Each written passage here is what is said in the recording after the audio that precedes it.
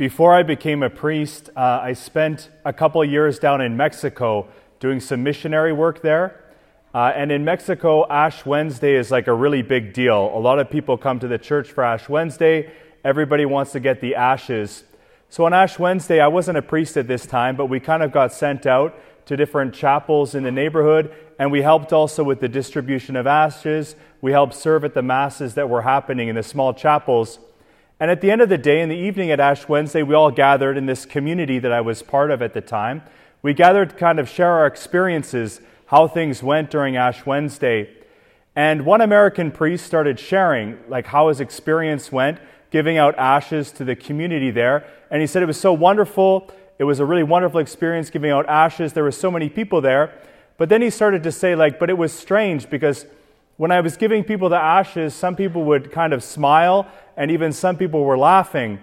And the other brothers who were there, who spoke better Spanish, who were native Spanish speakers, said to him, well, what were you saying to the people? What were you telling them when you put ashes on their forehead that would make them smile?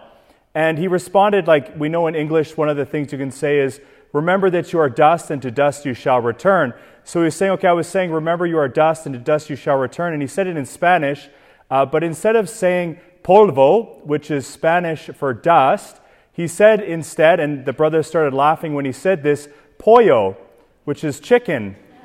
So he had been telling everyone when he put on the ashes that, remember that you are a chicken, and unto a chicken you shall return. It's a true story. These things happen. Ash Wednesday is kind of an interesting day in the life of the church.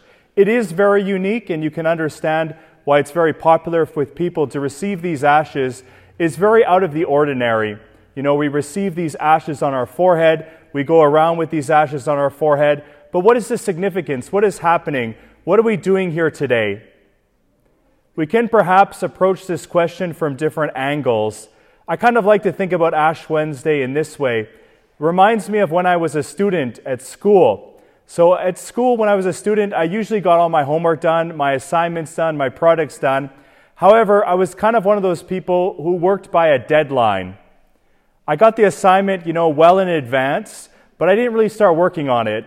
And then as the deadline got quicker, that gave me sort of some pressure to start getting this assignment done.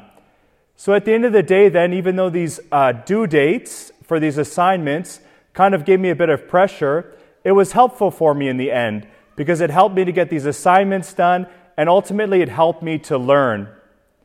Ash Wednesday, I think, or one of the reasons we're here today at Ash Wednesday, is to remind us ultimately of what our assignment is as followers of Jesus, and the fact that we have a deadline or a due date for this assignment.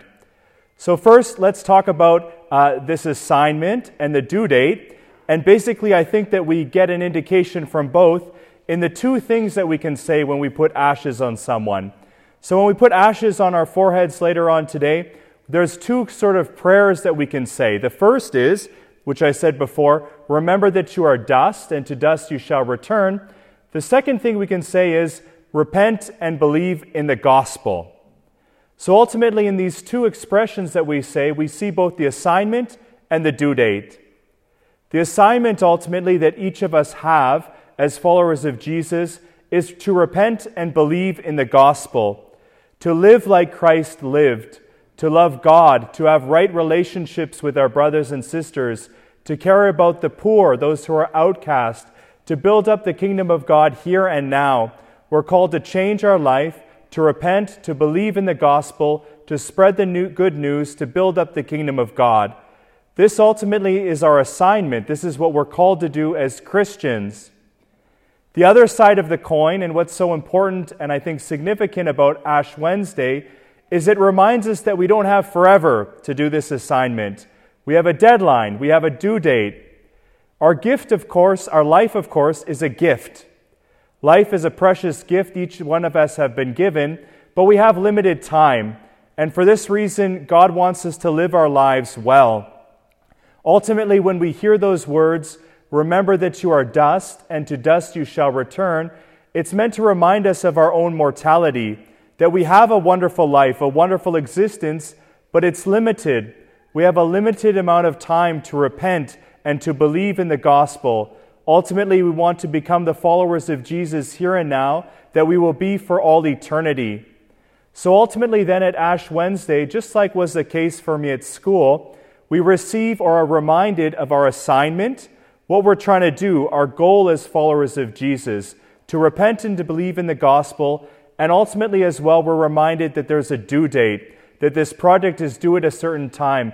Our lives do not continue forever. At Ash Wednesday then, at each Ash Wednesday, we have the opportunity to assess how we're doing on this project, how we're doing in our repenting and believing in the gospel. And during Ash Wednesday, as we begin Lent, we have the opportunity to kind of do something different during Lent in order to remind us or to help us to grow in this project, to take steps in repenting and believing in the gospel. In the gospel that I just read today, Jesus outlines 3 traditional modes of preparing ourselves to receive God more fully in our life: by prayer, by almsgiving, and by fasting. These are kind of 3 ways that we can clear space in our heart so that God can more fully enter into our heart. This is why oftentimes we have the tradition in our church to kind of give something up for Lent, to make some small sacrifice. And as we get older, this can kind of feel a bit silly, like why do this? But these small sacrifices can remind us of the fact that we need Jesus. When we want something that we've given up, it can remind us of the fact that God is the ultimate thing that we are yearning for in our lives. So let's try then to remind ourselves of some way that we can kind of participate more fully during this Lenten season. This Lenten season seems long with the 40 plus days, but it can be really gone in the blink of an eye. We want this evening to commit to using this season well, to come up with some small way that we can work on this project Jesus has given us.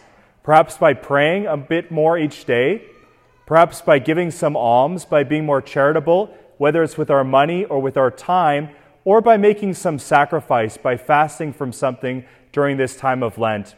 We give thanks to Jesus for this opportunity to be together here as a community, to remind ourselves ultimately that we're not alone on this project, that it's ultimately a group project, and we work on it together.